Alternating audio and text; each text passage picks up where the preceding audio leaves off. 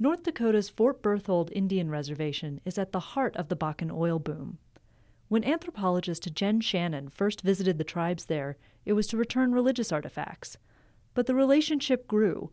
Next came an oral history project, then a film, and now a more unusual request: help kids do science projects to understand their changing community. Inside Energy's Jordan Werfsbrock reports on the experiment. People living in an oil boom have lots of questions, like what's happening to air, water, and soil?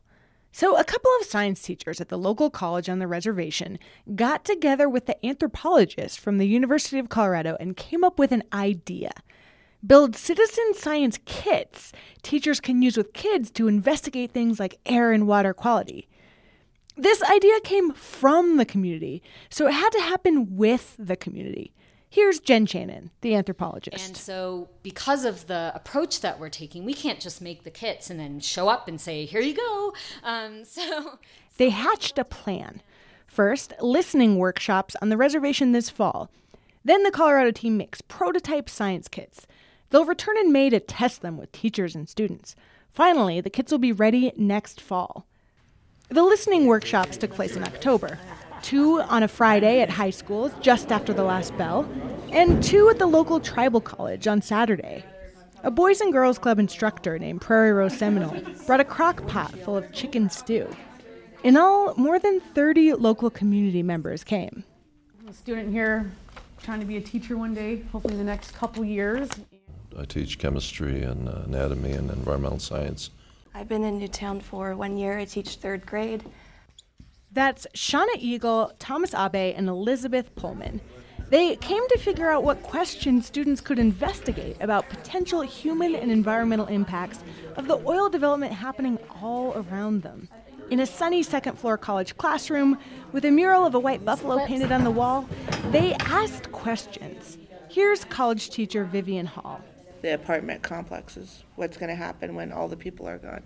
And at another meeting, Aaron Fisher, high school social studies teacher. You know, with all the light pollution, you can't really see the stars or anything, but I'm thinking more like if you live in the middle of it, is there any psychological effects to that? They also talked about gas flaring and whether construction is driving deer away. These things weren't a big surprise, but something else was.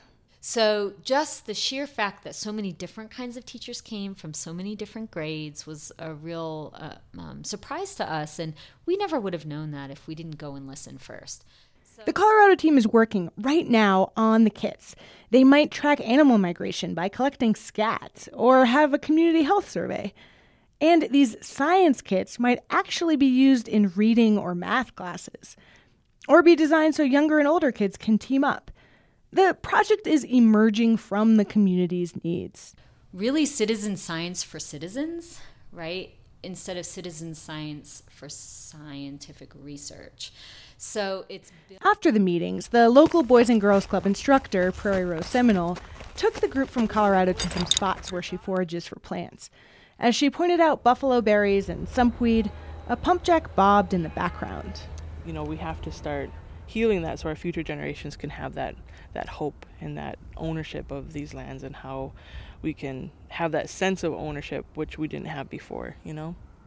Ownership of the science as well, to monitor what's happening around them, but also to encourage kids to become teachers, engineers, nurses, jobs that are often imported.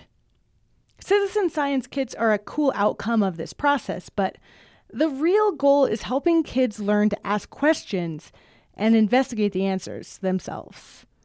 For Inside Energy, I'm Jordan Werfsbrock. Jordan will be checking back in on this project over the course of the next year. For more stories from Inside Energy, as well as data, photos, and more, stop by insideenergy.org.